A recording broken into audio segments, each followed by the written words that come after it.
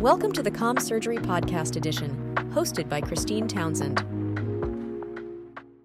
I want to welcome everyone who's coming in. Thank you for joining us. I want to make sure that we can all chat as well. Let's see, make sure we've got that on, learn the whole way. Welcome everyone. I'm going to get started. My name is Christine Townsend. For those of you who don't know me, I am the founder of PIO Toolkit, ex-comms sort myself. Been doing it for 20 years, and that's why I want to do this, because I really believe in empowering and uplifting people who work in our world. So comm surgery, my favorite time of the month. We've had quite a few now, so but that doesn't mean this one isn't going to be even better than the last ones. I'm really, really excited to have my guest here. We're waiting on one, but I imagine she's dealing with something such as our world. She will show up hopefully soon. But I'm so thrilled to have Kendra Loney from the she's a public information officer at Nashville Fire Department and Metro Nashville Office of Emergency Management. And we have Matt Fagiana, public information officer, retired, and law enforcement trainer for FBI-LEEDA. So I just want to thank you both for joining us. And perhaps, Kendra, if you'd like to start off by introducing yourself. Sure. Yeah. Thanks for having me. As Christine said, I am the public information officer for Nashville Fire Department and the Nashville Office of Emergency Management. I have been in this role for almost 5 years. And before I matriculated into this role, I worked for the fire department in the capacity of a fire inspector in the fire marshal's office. So it's helped me a little bit with knowing how to show up on scenes and do a little bit more of digging into what we're looking at in the fire world. But I like to tell people that on a really, really bad day for Nashville, disaster-wide, whether that's a man-made issue or Mother Nature is really upset with us, I'm doing comms kind of for the city from the Office of Emergency Management perspective. But other than that, just on a regular day, doing more along the lines of things for the fire department. So it's been a great ride. We've had lots of things happening in Nashville to keep us busy and really edging into the crisis comms world. I like to say I'm a crisis comms girly. So that's what I have learned to love to do. And thanks for having me. I'm interested to join into this conversation with you guys and glad to be here. Thank you, Kendra. And I just want to acknowledge Kelly's comment there about what's happening in Maine right now. We don't want to dwell on it, but I just do want to acknowledge that. And there may be some things that come up that we'll touch upon that during our session. But without further ado, also, Matt, would you like to introduce yourself? Yeah. Thanks, Christine, for having us. I think it's funny how you have to introduce yourself to people because to me, you're just so well known in this industry. Thanks for having us. It's great to be here. Matt Fagiana. I am a Tennessee native living in Colorado right now. I was a law enforcement officer in law enforcement leadership for 22 years before retiring last year. Last year, I started teaching with FBI-LEEDA. I teach their master PIO and their media and public relations courses. So it's been a really neat opportunity for me to take, one, my passion for law enforcement and communications and to get to travel around the country and really see people that are just eager, that are sponges, that are eager for that information on how we prepare. How do we blend with our communities better? How do we reach out to our target audiences? How do we show the human side of law enforcement? So never expected to find myself where I am, but it's been a great opportunity, and just glad to be here. Thank you, Matt. I don't think any PIO expects to be where they are right now. I certainly didn't know what I was going to end up doing when I first started in this role many years ago, aging myself. But I think that's the great excitement about the role and what you can do and what you might experience, because as though things are predictable, the world is not, and you just can never make it up. Maybe you could, and then it will predict it come true. But anyway, so thank you. I've got loads of questions actually, and from practical to sort of ethical and what have you, experiential. But I just want to kind of start off with the practical stuff, because I always get asked, what would you do? What's your advice for a first-time PIO who's never done anything? And Kendra, I just want to, I've seen you at NIOA, and I think people recognize both of you from NIOA. conference in Nashville. Kendra, you spoke, and Matt, you were there with FBI-LEEDA. So if you recognize these faces and you were there, that's who they are. But I remember a certain thing you were talking about in your presentation. I'm not going to give it away, but what do you think when what do you always keep with you? What's in your kit bag or your go bag, or either it's an emotional kit bag or physical kit bag? Well, one thing now that I've learned to always kind of carry with me, and I try to have it always, is a portable charger, honestly. I have a variation of those chargers, but they saved my life, literally. And as a communication specialist, because we're always on our devices, honestly, if I showed you how many phones I have right now, you guys would be like, what in the world? But I literally have 3 cell phones, because when I'm on an incident, I'm usually having to talk to one, and I have my AirPods in and I'm talking on that one. And then I have one that I'm actually either creating content from, recording and sending that out. And then sometimes I keep a spare one that I can actually like set up on a tripod somewhere. And that one is literally just recording so I can pull footage from. But at some point, those devices are going to die. And with a portable charger, I always have it. They carry charges great, and I can just pull it, plug all of my devices in and keep going. I don't have to be attached to my car or have it plugged in somewhere. So literally it has saved me time and time again. And if I can give like a piece of advice to a novice PIO, I would say invest in one. They're probably like $50-$60, but it's worth it. Absolutely. In actual fact, one thing I had was a solar powered one. You can get those, and if you're stuck in the middle of nowhere, which I often was, a solar powered charger was just the best. And actually, I will say a little travel kit with toiletries and clean underwear. I know it sounds silly, but feel your in the UK does do a solar powered charger. Oh, can find moments maybe in July for 3 hours, but yes, it does work, honestly. So I just want to say someone's asking about whether there'll be a recording. Yes, this is being recorded. It will be on YouTube, and it'll also be on our podcast, which is new. So for anyone who has to go to an incident, as we probably will and have done, yes, it will be available. So Matt, I just want to follow up from that. I mean, you were out in the field. What was your go-to? What did you never forget when you went out there? Yeah, so it's funny you mentioned that because obviously in the trunk of my car, my patrol car, I had a lot of things, but I'm going to go a different direction. I think one of the most important things that I had in my toolbox and that I kept close was contact numbers for other PIOs, folks that I trusted, folks that I had a relationship with, not just a professional relationship, but they knew the way that we spoke. When I worked at Loudoun County Sheriff's Office and what our brand was, those PIOs at different agencies, they knew how I spoke. They knew how we like to do things. And so when we had a critical event happen, and I'll use a line of duty death as an example, when I found myself drowning in responsibilities, patrol responsibilities, PIO responsibilities, being able to reach out to folks, hey, Marion, I need you to do this for me. Or Kim, can you do this for me? And those folks stepped right up. And so I think those are some of the most important things to have in your back pocket is contacts of neighboring PIOs. Absolutely. And I always say whenever I'm speaking to people, make sure you have laminated copies of them and don't rely on just electronic versions. So, yeah, I couldn't agree more. But Donna's joined us, thankfully. We're so pleased to have you. Welcome. Thank you. Thanks so much for joining us from now. This is Donna Rossi. She's the Director of Communications for the Phoenix Police Department. Would you like to introduce yourself to our guests and attendees, please, Donna? Sure. You just did so. I'm the Director of Communication for the Phoenix Police Department, which tantamount is equal to a civilian commander of the Public Affairs Bureau. I have a pretty significant team here, being the 5th largest city in the country, being part of MCCA, and just it's a large agency. That consists of a lieutenant, several sergeant PIOs, social media team, web team, and videographers, and an in-house reporter. So I've got quite a large team. We have our own studio and equipment, and we're pretty self-sufficient. We basically operate as a combination of a marketing PR firm and a newsroom, and that is tantamount to my background as well.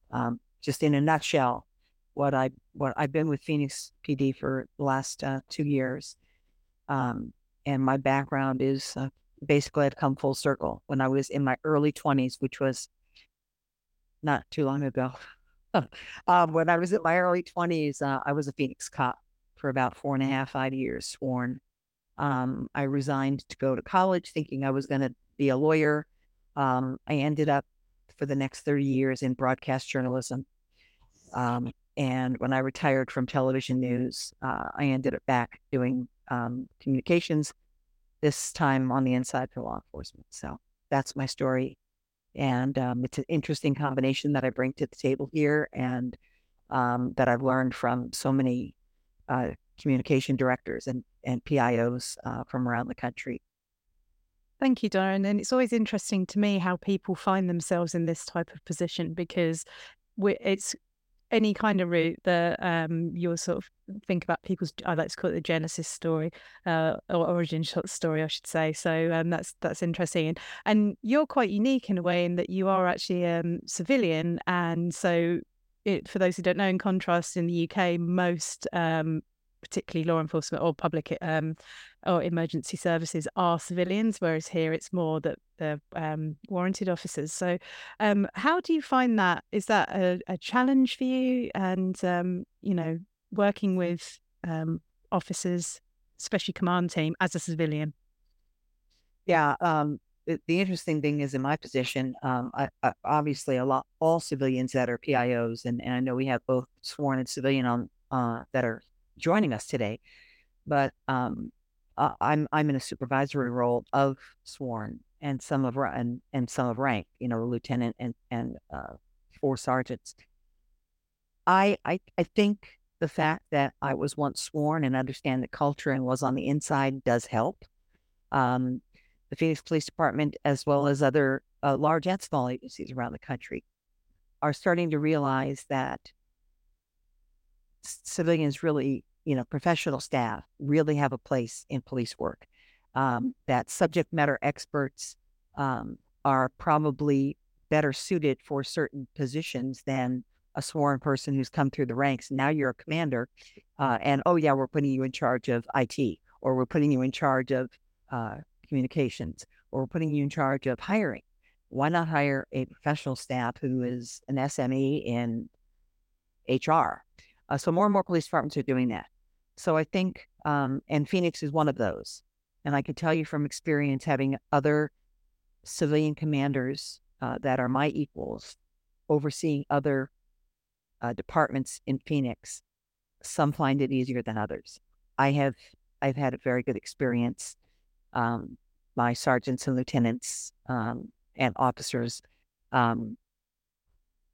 respect my rank as a commander, regardless of the fact that I'm a professional staff and not sworn. Mm. And others have not had that same experience. Yes, and I think, and I want to stay with this subject a little bit for everyone, because I'm sure we've all experienced this kind of has a badge, not a badge situation, and how culture affects that. And I want to go to Matt and then Kendra. But Matt, do you see with people coming through FBI-LEEDA a difference in sworn and non-sworn and their attitudes and approaches to things? Yeah, so in every class that we have, 20 to 25 to 30 people, you can always guarantee that 50% of the class may be sworn, 50% of the class is professional staff. I kind of look at it like, I joke and say, to make a car, you've got to have an engineer and you've got to have somebody that can paint. And sometimes those two people can't do both jobs. And so what I think is valuable, and this is kind of my stance on it when I'm asked, I think you have to know your community. And I think just communications is very fluid. Every crisis is a little different. Sometimes your community needs to see a uniformed officer on camera. And sometimes your community needs a really good subject matter expert that understands the value and the benefits of good communications. If it's done right and it's done well, it's a complement of each other, right? You've got passionate law enforcement officers who want to show what we're doing, who want to be storytellers, who want to help bridge that gap. and you've got your professional staff who come from a media background or a journalism background or a comms background, and they're able to say, hey, let's clean this up this way, or let me help you and let's proofread this. Like I said, if it's done right, it's invaluable. Absolutely. And Kendra, do you experience this in fire as well? As is it similar in terms of being a trusted advisor or having the respect that because of your background, whether you wear a uniform or not? Yeah, it's similar. I think it's a little bit different just because of the cultures of, the fire department. However, our office, face some of the same kind of challenges. We have a very smaller office compared to Donna. I was a little jealous when she started talking about all the things that they have. Like, okay, and we have an office of two persons. But my colleague came in as what the personnel considered was an outsider. He came directly from the news, and in his role there, he was sort of an investigative reporter who used to do stories about the fire department and what that looked like. And so there was a little bit of trust that had to be gained within the personnel. And if you're an outsider, someone external to the culture of what this looks like, you had to work hard to break down those barriers and let the personnel know that you're now one of them, and I'm here to help you and highlight the work that you do, and we're on the same team. As for me, even though I wasn't necessarily fighting fires, I came from here. I am one of you already. And so I had a background in communications. I have a degree in that. I was already the thing that he was too, but I was from here already kind of enveloped in the culture of the fire department. And I didn't have those same struggles. And so it was a lot easier for me to assimilate to what they thought he wasn't doing, so to speak. But as Matt kind of said, the perspectives that we brought and as our communications office were different. He knew the schedules of the newsrooms. He knew what meetings they were having when we needed to pitch stories and pitch ideas. And he was in tune with that type of thing that I didn't necessarily have a handle on because I was enveloped in the culture of the fire department. And so together we needed both sides to really make it work and effective for the messaging and our strategic planning, that we had, put together to push kind of our agenda for what we wanted our office to look like, to, in essence, highlight what the work that the men and women were doing. Mm-hmm. And that's it, isn't it? It's getting that balance and drawing from everyone's skills and expertise to really create a formed team, no matter whether you're 2 or 30. And I've worked in both, being on my own and also having a team of 40 odd at one point, and they're, pluses and minuses for both. And but what Donna, perhaps you'd speak to, one of the questions I get a lot is from people who are trying to get their voice heard but don't feel that they are respected for what they do. And this is something that, is leadership skills that I think, even no matter what position you're in or how early on, further on you are in your career, every PIO should be developing leadership skills in one way or another. But how do you, see eye to eye or go toe to toe with, the very top of the organization when they perhaps don't necessarily understand your role or your background or not even respect you for it? Oh, we can't hear you. We've lost Donna. We still can't hear you. No. Sorry, we'll just let you get set while I'm just saying. I'm muted. Oh, there we go. Oh, okay. There you go. All right. That is a challenge, I think, at any size agency. I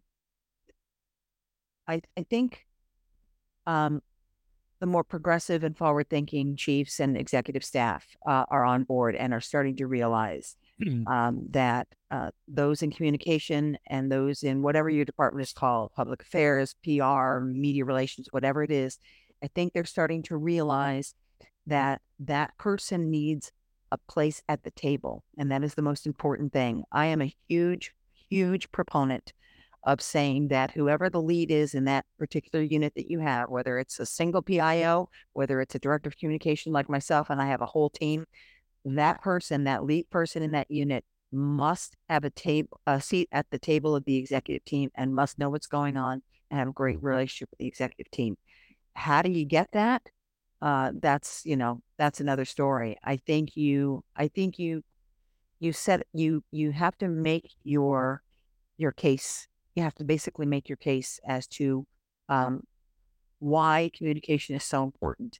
And there are several books that are out there, several guidelines that have been published by IACP and different organizations that kind of state your case for you. If you need that, I could certainly get you links to those or the names of them. I could post them on the side. But it's imperative that the executive team know that somebody needs to be at the table, somebody needs to know what's going on, and somebody needs to have a voice, even if it's just an advisory voice. They don't have to follow your advice, but at least you've said it. Because what's going to happen is you're going to give them advice, they're not going to follow it. And then somewhere down the road, they're going to say, we should have followed your advice.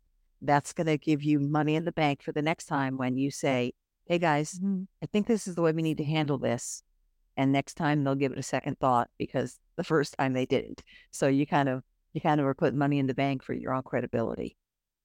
Yeah, absolutely. I couldn't agree more with that. I always like to consider myself an advisor, not a dictator. It's up to them at the end of the day if they take that advice. And then, if they want to learn the hard way, absolutely. But you're not there to say, I told you so. And I think that that's something as you get older and maybe wiser, I can't apply that to myself, but you come to understand that a lot of the ways it's, trying to get support, actually, particularly in this kind of environment, is using data-driven, evidence-based stuff rather than emotion. I've learned the hard way that emotion does not work when you are trying to get people on your side in this sort of environment. But absolutely. If I could just add one thing. Yes, of course. If you have a large executive team or if you have, somebody on the executive team that gets it, make inroads with that person, and then they can kind of grease the wheels for you, if you will. Absolutely right. Trusted friends, it's so valuable. Yeah, absolutely. Or on their way up to high places, maybe. So then it's important probably to note that these guidelines that you mentioned, just because they're for law enforcement, it doesn't mean it can't be applied to any area of work, because essentially it is all about politics. It is all about strategy. It's understanding the way these things work. And so even if you don't feel like you can apply anything from law enforcement, if you work in the city, for example, or education, I do believe that you can. There's all sorts that you can learn from all sorts of sources. So, Matt, I kind of want to segue into like more about crisis planning, because obviously these relationships are important when it really, really matters. But what do you think? And I'm going to ask everyone about this actually. What do you think is most important when you're preparing for a crisis? Because let's face it, if you say it's not going to happen here, it's likely to happen there. It will always happen to you, no matter how small or large. So how can you prepare? Yeah, so I'm going to be very elementary in my response because I think it's one of the most important things you can do. If you want to prepare for a crisis, you've got to train for a crisis, right? And so what I mean by that is departments, and there's so many departments across the agency. There's a lot of big departments, but never forget that small agencies far outnumber the large agencies in this country.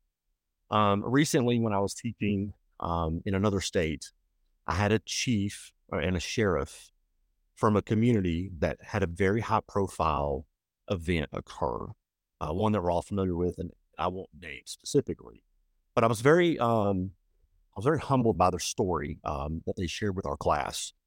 The sheriff and the chief, who were all over the national news, were in our class because they realized that they needed the training. They in 30 years of law enforcement, they never put communications as a top priority until this event happened.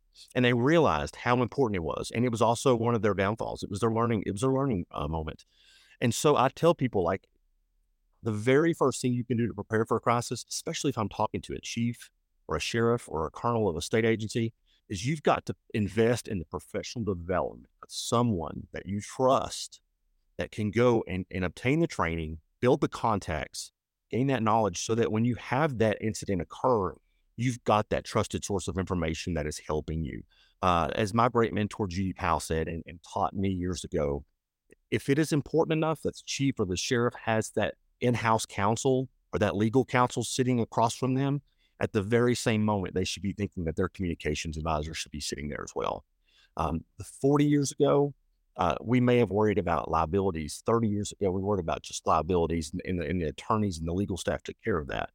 With social media and the way it is today, and how a crisis goes international in just a few minutes, uh, how the community perceives what we do is huge. And so if we think liability, we have to be thinking communications at the same point. How do we target and reach and talk to our audiences of those that are affected by this crisis? Again, I think that professional development is the key to preparing for a crisis. Fantastic. Yeah, I'm sure we would all agree with that. I mean, Kendra, have you got anything to add to that? Yeah, from the fire department perspective and really from like a city response perspective, and it goes in the hand along the lines of training, we treat everyday responses as if they were the large responses. So every time that there is what we would consider a normal or regular response, we respond with the level of excellence and to a high standard. And it's almost like we're practicing for the performance of the large scale incident, because that is our practice. We never wish that there is going to be another one, another big one, right? But we know that it's coming. We know that those times are going to happen. And you don't get to practice for the bombings, and you don't get to practice for the mass shootings. But guess what? They're happening. And by practice, I mean the real time practice, because yes, we do the trainings and we do the scenario based things, but the energy and the pressure and all of that, it's not the same. Let me just tell you, it doesn't feel the same, but you can mimic those moments and the stress and the pressure and the chaos and the environment when you are responding to the incidents that you actually respond to. So when you're doing that, you put yourself in that space of, okay, here I am. What steps do I need to take? Let me go ahead and implement those steps as if this was escalated on 10 times scale. And those are the moments where we get to put into practice what we have trained for, what we've learned. And then when you do have the larger scale incident, you've already done it. And it becomes second nature to you. You're not as nervous. You're not as clammed up, because you're like, I got this. I did this for a house fire. I did this for the MVA that had 5 people. And now it's not an MVA. It's just a different scenario. And we've got different people. But I can get that out of my mind because I've done this. And you can get yourself out of the way, and you can just put your practice into just implementing what you're doing because you've done it. And those are the times where I really sit back and think, how did I get through that? Well, because you've been doing it. And that's when you have to also give yourself a lot of grace and a lot of credit, and not be so critical, because we do that a lot as communications kind of persons and specialists. We're very critical of ourselves. But what we need to do is give ourselves some credit, because you're doing it. You're already doing it. So yes, we do need to add, those layers of things, or we could always do something better. But we've been pushing along, and we've been elevating our departments and our agencies, and we're only gonna do that, better when the next thing comes along. So that's kind of my 2 cents on it. You made a really good point there, actually, Kendra, around stress, because, you can't underestimate the physiological response to this. You can train and train and train, but only you know that how you will react under stressful circumstances. Some people shut down and they're just, so focused. Other people panic and go and cry in the toilet. It's not all the time, but I think, and that's where the preparation certainly supports you.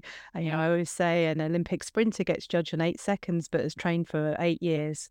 And that putting those frameworks into place that will support you when you are starting to feel the bile rise up and feel the sickness in the stomach, because we are only human and we can't overcome that.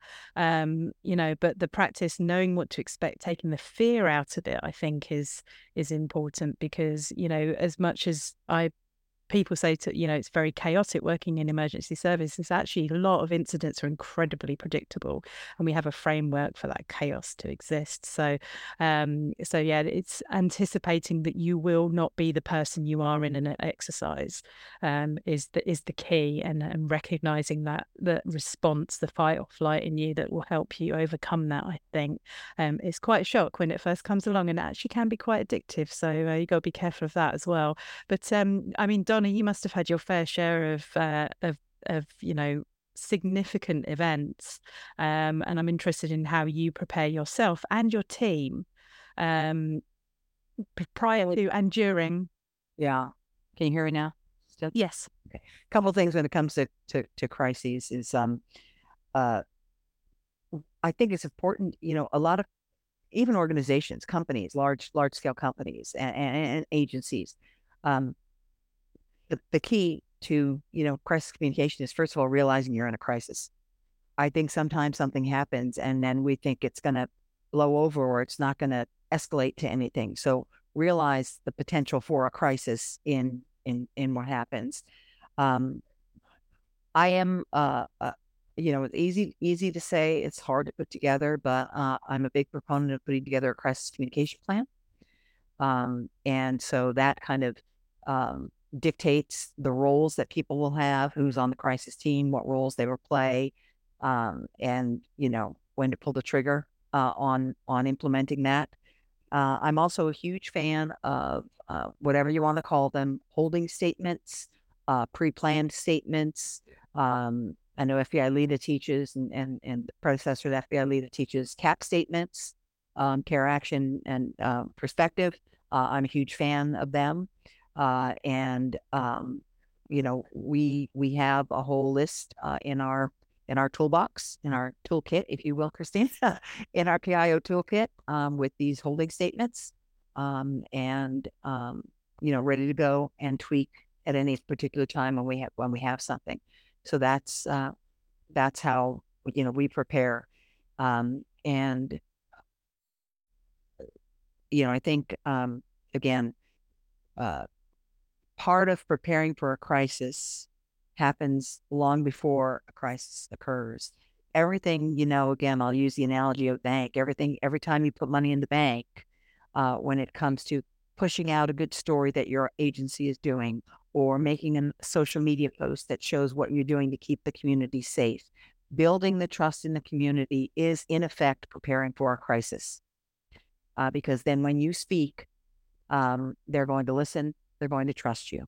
So everything you do leading up to any crisis, everything you do positive on social, positive in the media, positive for your agency, everything you do is, adding things to that bank so that when crisis occurs, you've already gained that trust. Absolutely. And community engagement is certainly getting bigger and bigger. And I'm so pleased to see that. I know in the start of my career, I wasn't allowed to go near an emergency or a crisis unless I'd done a good few years in community engagement, which I thought at the time was the boring stuff. And then I wanted things to fall over and explode. But soon regret that once I started moving to there. But they are two different disciplines that actually support each other, I feel. So, and on that community aspect, Matt, I wanted to talk, you mentioned community earlier, and we've had a question from Jason, and he's a social scientist. So I love this question. So how often do PIOs get out, or what's the methodology behind PIOs getting out into the community, learning about them so that, they can work on those relationships to better develop communication? Oh, that's a hard one. And I say it's hard because I think every agency is so unique, every department, organization in size.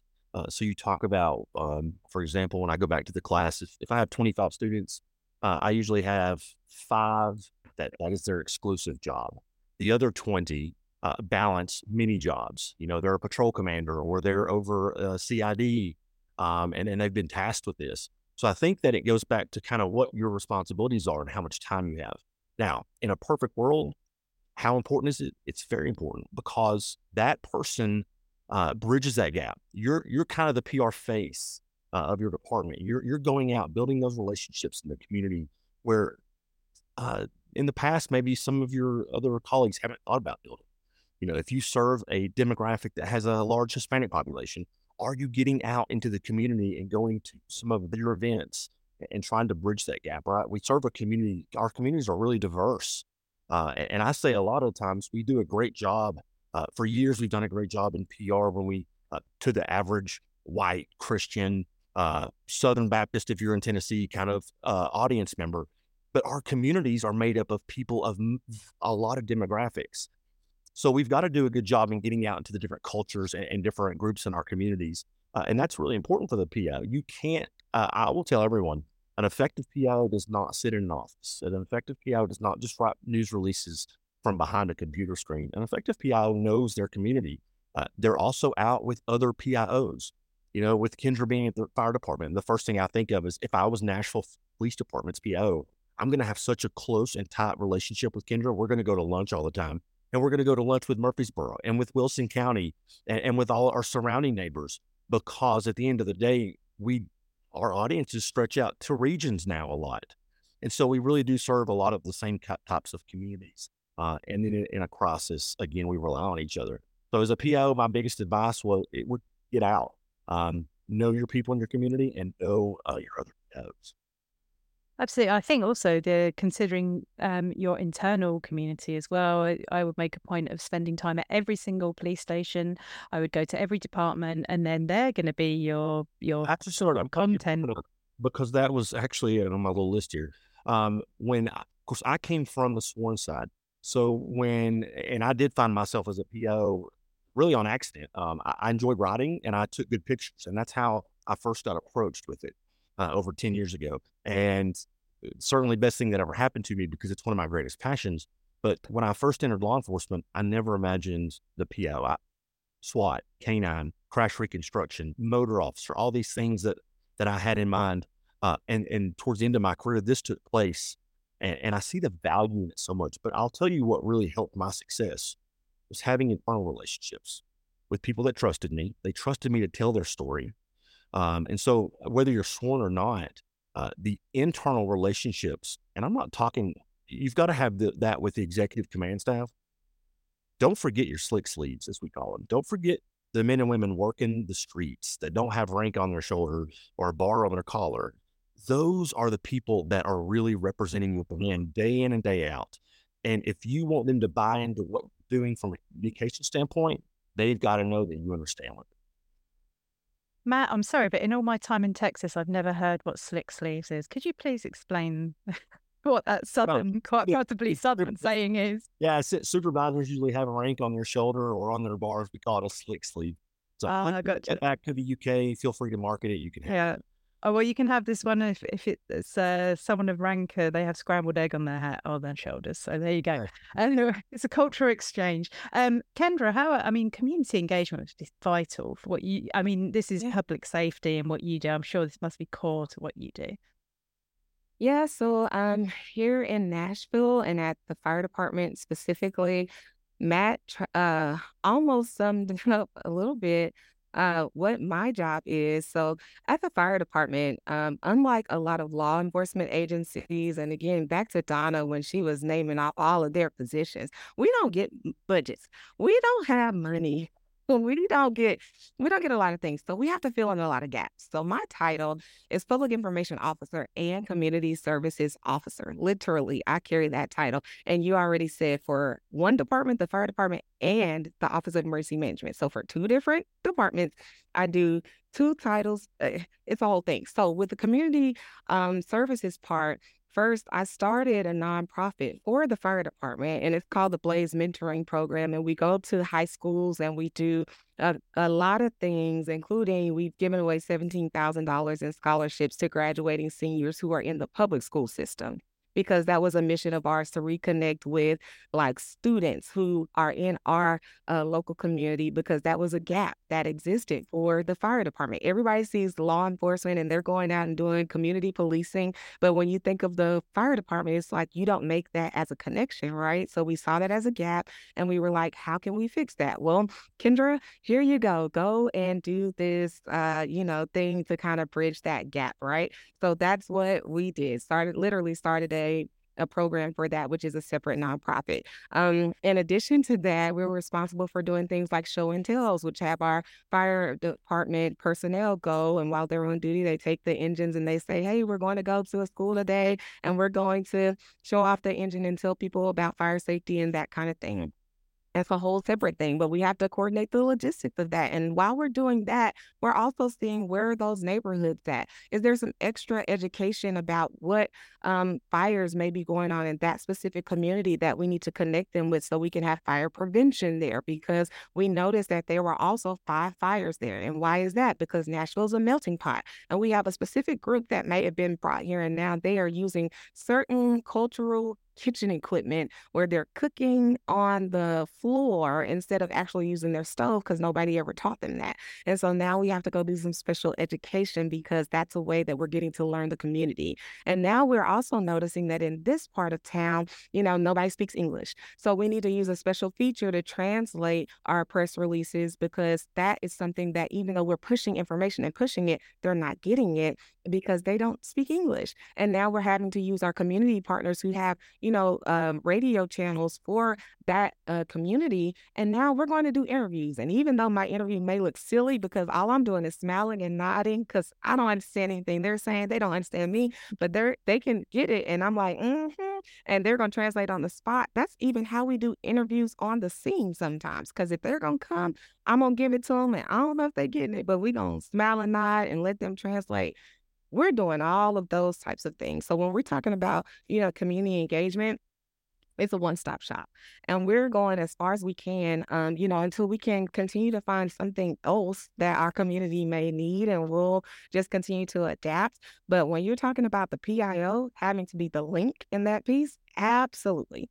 That is our role 1,000%, because if there's a need with that, we have to, one, identify the need and then figure out the resources to bridge that gap so that everybody in our community feels like they get what they need from us. And if we can't fill the gap or find the resource, we just have to be able to figure out who has the resource and then make that resource available. Mm-hmm. So in Nashville, we're working triple time. And most of the time, that means I'm working triple time. And that's why it's so important as a PIO too, that you don't forget about the part to take care of yourself.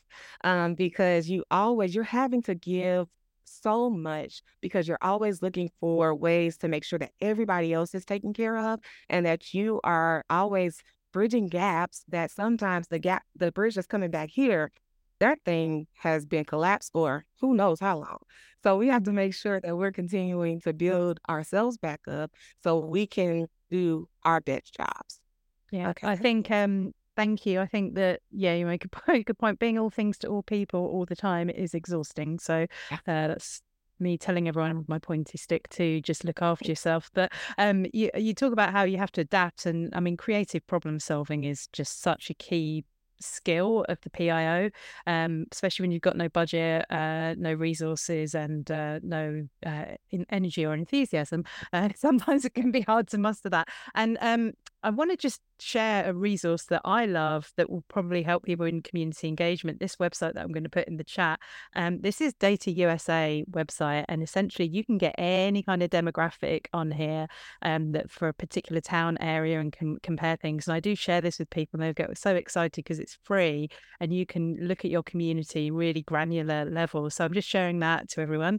But thank you, Kendra, for that great answer. And Donna, I want to ask you, you've got 1.6 million maybe in Phoenix. I mean, I know from working in London that how on earth you look at it and how do you break down so many different communities with so many different challenges? They're also hard to reach. There are unseen communities.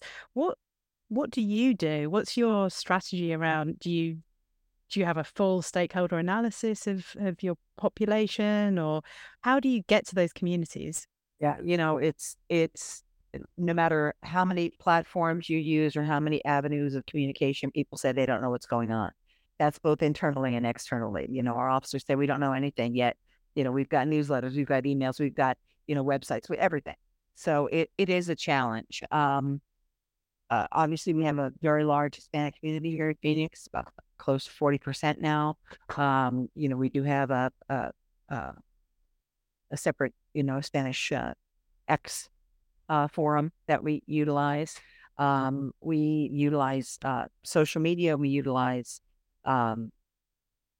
newsletters. Each of our precincts, which helps to localize each of our precincts. I'm sure many of you have been asked by your different units or bureaus in your department. The SWAT team, they want their own Facebook page, or somebody wants their own Facebook page. Obviously, cities are never going to allow that. So we utilize our Nextdoor application. And allow the community action officers in each of those precincts to have access to that Nextdoor neighborhood area. And that's how we localize our things. So if something's happening in a particular area that we need to communicate to, we utilize that, which is a nice, handy thing. You can have 2 million followers on Facebook, and the reality is they can be from anywhere. But your next door folks are your people. They have to live in that neighborhood. So we utilize that when it comes to localizing messaging, and the community action officers, which relates to the question you asked earlier about how do you get out in the community. Our community action officers are those officers that are actually working in the trenches, in those community meetings, and out in the field making those contacts with the community leaders. So we utilize that. A lot of times we'll have what I call speed dating with the media. We'll already set up our 2-shot, and we'll have, the chief come in, he'll be mic'd. We'll run it to a malt box. So all the, different stations have 15 minutes, and all they do is come in, either with video camera or recording devices, and they plug and play, and it's ready to go. And we'll give them opportunity to talk to the chief about anything they want, or a specialized topic. So that helps get our chief out there, and that helps talk to the community, and get messages out there. We also have 2 very active Spanish-speaking stations here, Univision and Telemundo, and we do regular appearances on both of those. So we're out and about a lot. Sounds quite busy. If you need any help, I'm sure you've got some people here who'd like to come and work with you. But I think one thing I want to sort of add to that everyone has said is also not to forget invisible communities. And this is where your internal audiences are really important, who can tell you about these invisible communities. And I use the example of sex workers, for example, in the nighttime economy, where I've dealt with, spates of robberies and assaults. And I didn't even consider, because I'm not one, that this would be something we needed to work to build trust in with that community. And there are other invisible communities that I think we see our world through our own prism, our own lens, and forgetting that there are other people who have completely different lived experience. And I think sometimes it's worth just asking about and seeing what's coming up with people that are out there who are doing the job, who aren't necessarily sat in an office, that are, seeing things at 3 o'clock in the morning on a Friday that you wouldn't get to see maybe. So it's just a sort of London is a melting pot.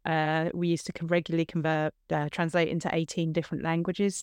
So that was expensive and time consuming, but it was absolutely vital. So Phyllis is asking, actually, is there a website to convert releases into Spanish? I know AI is coming on a long way, but there are flaws in online stuff. Would anyone have any good recommendations? There are flaws. Yeah, but we sometimes use Google Translate and then bring it to 2 native speakers to review, just because it's not perfect.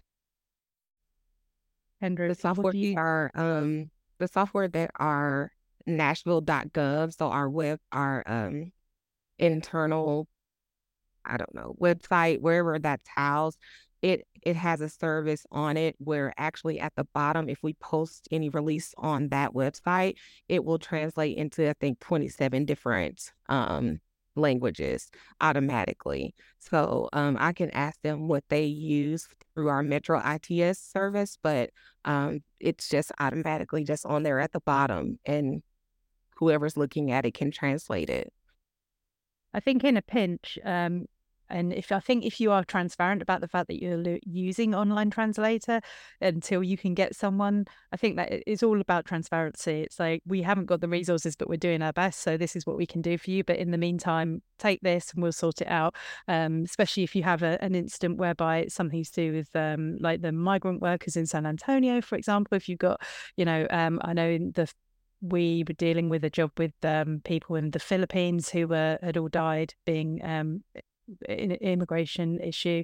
We didn't even know they were Filipino until identification, and we just had no Filipino speakers at all. So it's challenging. You have to work quick time. But yes, I think we've come a long way from language line where you'd have to call up and hold the phone to someone and do that. So, but I just want to move. We've only got not even 10 minutes left. So I want to I'm going to take this from Matt, actually. Kevin's asking, what's the best way to ensure the person of a crisis stays on point and leads the discussion instead of being led? Apart from a stick. Well, that question popped up and I was hoping I would get it.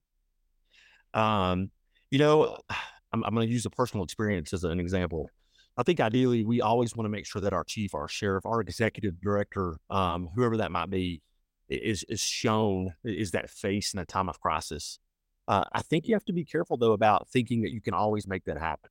And I think that's also why it's important to have several different people trained on how to do a proper interview and how to do a message release. Because I'll use an example out of Colorado a few years ago. There was a line of duty death, and there was a couple of news conferences announced, and they were a little delayed. And then the question was like, why is the chief not here? Why is she not doing this news conference? And then finally, a member of her command staff did it. And that's one of the resonating questions. Why was she not there? Well, the reality was she was with the family trying to do the death notification because that was more important to her, and I respect that. When we had a line of duty death last year, our sheriff was very close with our fallen officer and that family. And so while ideally on our checkbox, right, my match checkbox said get the sheriff in front of the camera to do this announcement, the reality was our sheriff was with that family because that was very important to him and very important to that family. And so myself and a couple other members of the leadership team had to do that. You have to ask yourself at that moment, what's appropriate, right? Hopefully the chief or the sheriff or the fire chief or the EMA director can be the one that does that. But just remember, don't get hung up on thinking that it has to happen every time. Every crisis is a little different. And what's priorities change. And so I would tell you just to make sure that you have several people that are capable of delivering the right kind of message at the right time. Absolutely. And I think there's this assumption that just because someone's a leader, that they're going to be a good speaker. In fact, they think they might be, but then the minute they see a camera, they just kind of... One of the biggest things that we're seeing now at FBI-LEEDA, and I think it's really neat, is that when this program was launched a few decades ago with Judy and Eric, I think a lot of times it was marketed right towards the emergency services PIO, the government PIO. We're starting to see probably half of our class is law enforcement leaders, EMA directors, fire chiefs, because now more than ever they understand, like, I also have to know how to speak. I need to know how to identify my audiences. So we're setting that agency up for success, and we're also setting up that leadership for success.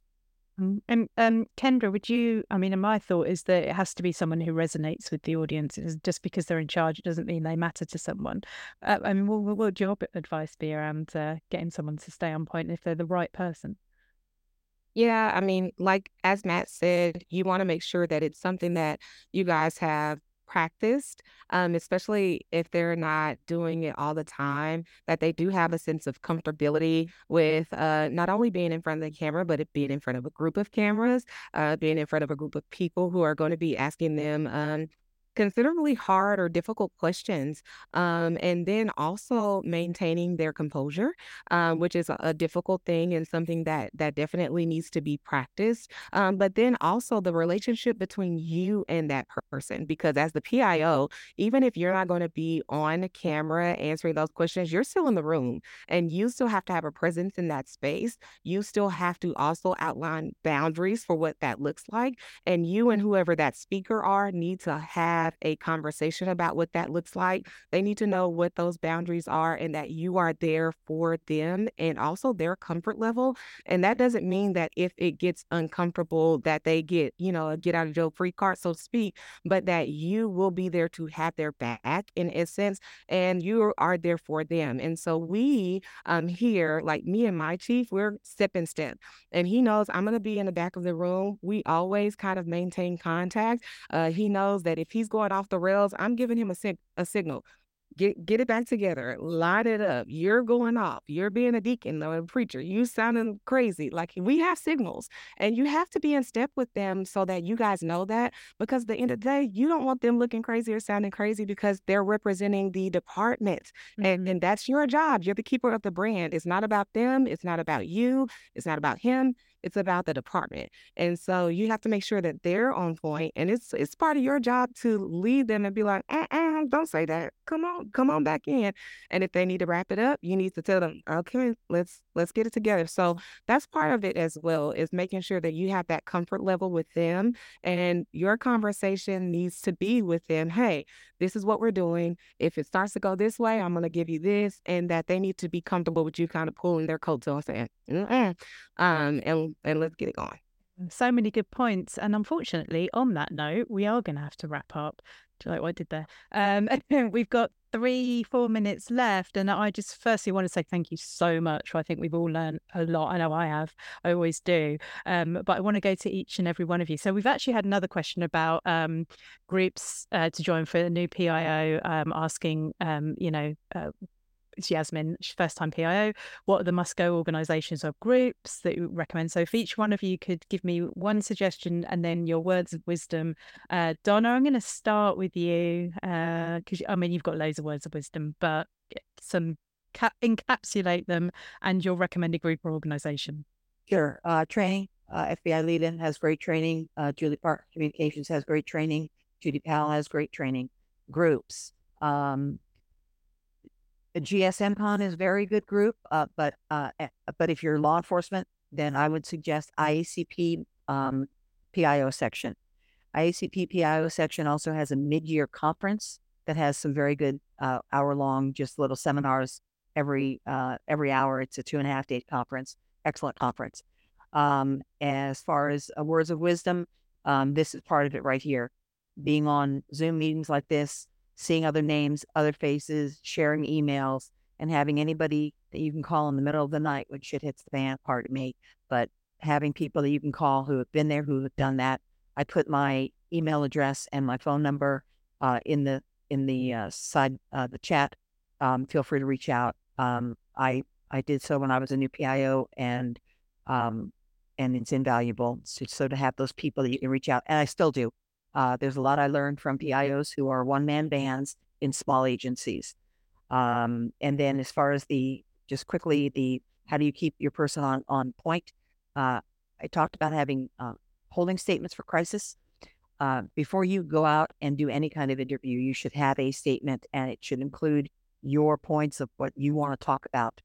I use and I give to all my executives a sheet of paper that has what I call bridging statements. And it's just a list of bridging statements. And anytime somebody's getting off topic, you use one of those bridging statements to bring it right back to the talking points that you want to get to. Happy to share that with the group.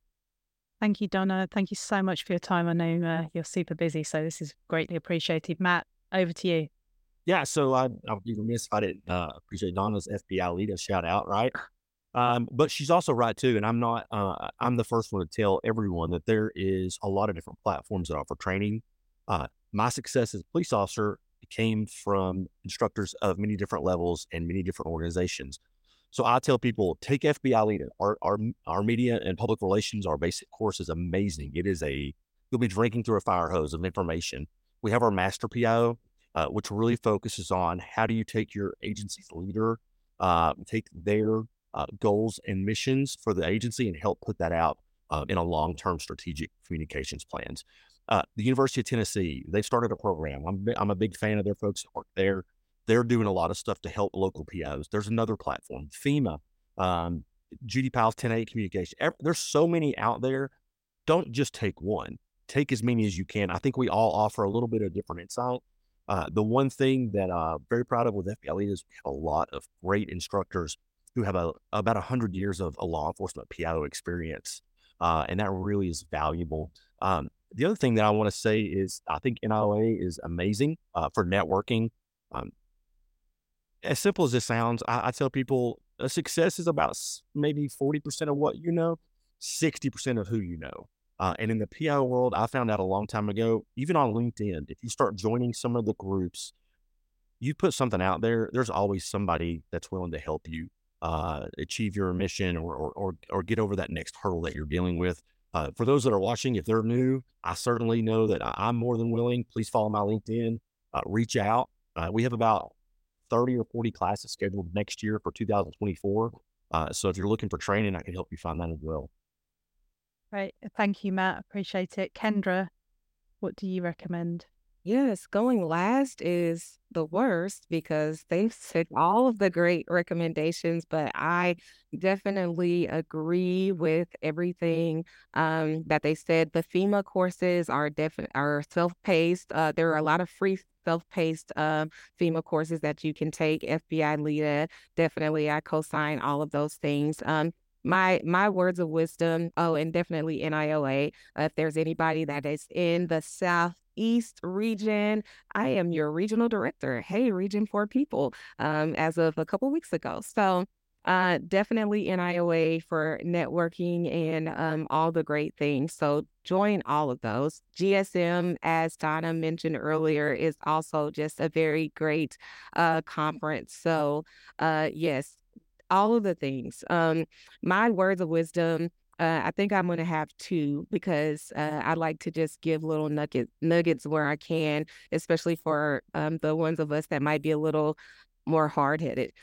So take help. Take help and assistance and lean on others, especially others who are kind of in this unique trench with you. That is my my first little nugget. The other nugget is find your people. These organizations, these classes and courses are going to literally link you with the people who know what it's like to do this work. And I will just tell you, after experiencing what I did with the mass shooting at the Covenant School earlier this year, it was then that I really, really learned that I needed to identify who my people was, because that's when I reached a breaking point after I thought that I was like the strong one that wouldn't reach a point. And it was at that incident where I literally couldn't type another email and I had to reach out to a person and say, hey, can you type an email for me that I have to send internally? And it was the simplest of emails, and somebody in my circle of PIOs literally typed out a 4-sentence email for me, and it took off the weight of the world. And it's little things like that that you don't know that you need until you find a circle of PIOs that you can trust who just get it. And you don't have to explain, you don't have to say much, but they get it. So find your people, connect with your people, and literally lean on them when you have PIO things happening. So those are my words of wisdom. I'm also going to put my things in the chat. I'm not on LinkedIn as often, but I will check it if you message me, but I'm going to put my other things in the chat. So it's been Kendra, thank you. That's so, you've made really good points about mental health and well-being, something I'm really passionate about. Thank you, Matt. I'm going to do my little bits, actually. I'm going to put some links in. There's my book, The Frontline Communicator, which talks about mental health, all the mistakes I've made, all my experiences, tips, and what have you. We've also just relaunched our job board for PIOs, so I'll put that in the chat as well. I'm going to be speaking at the UT Crisis Comms Symposium with Nellie Miles, Judy Powell, and Ashley McDonald.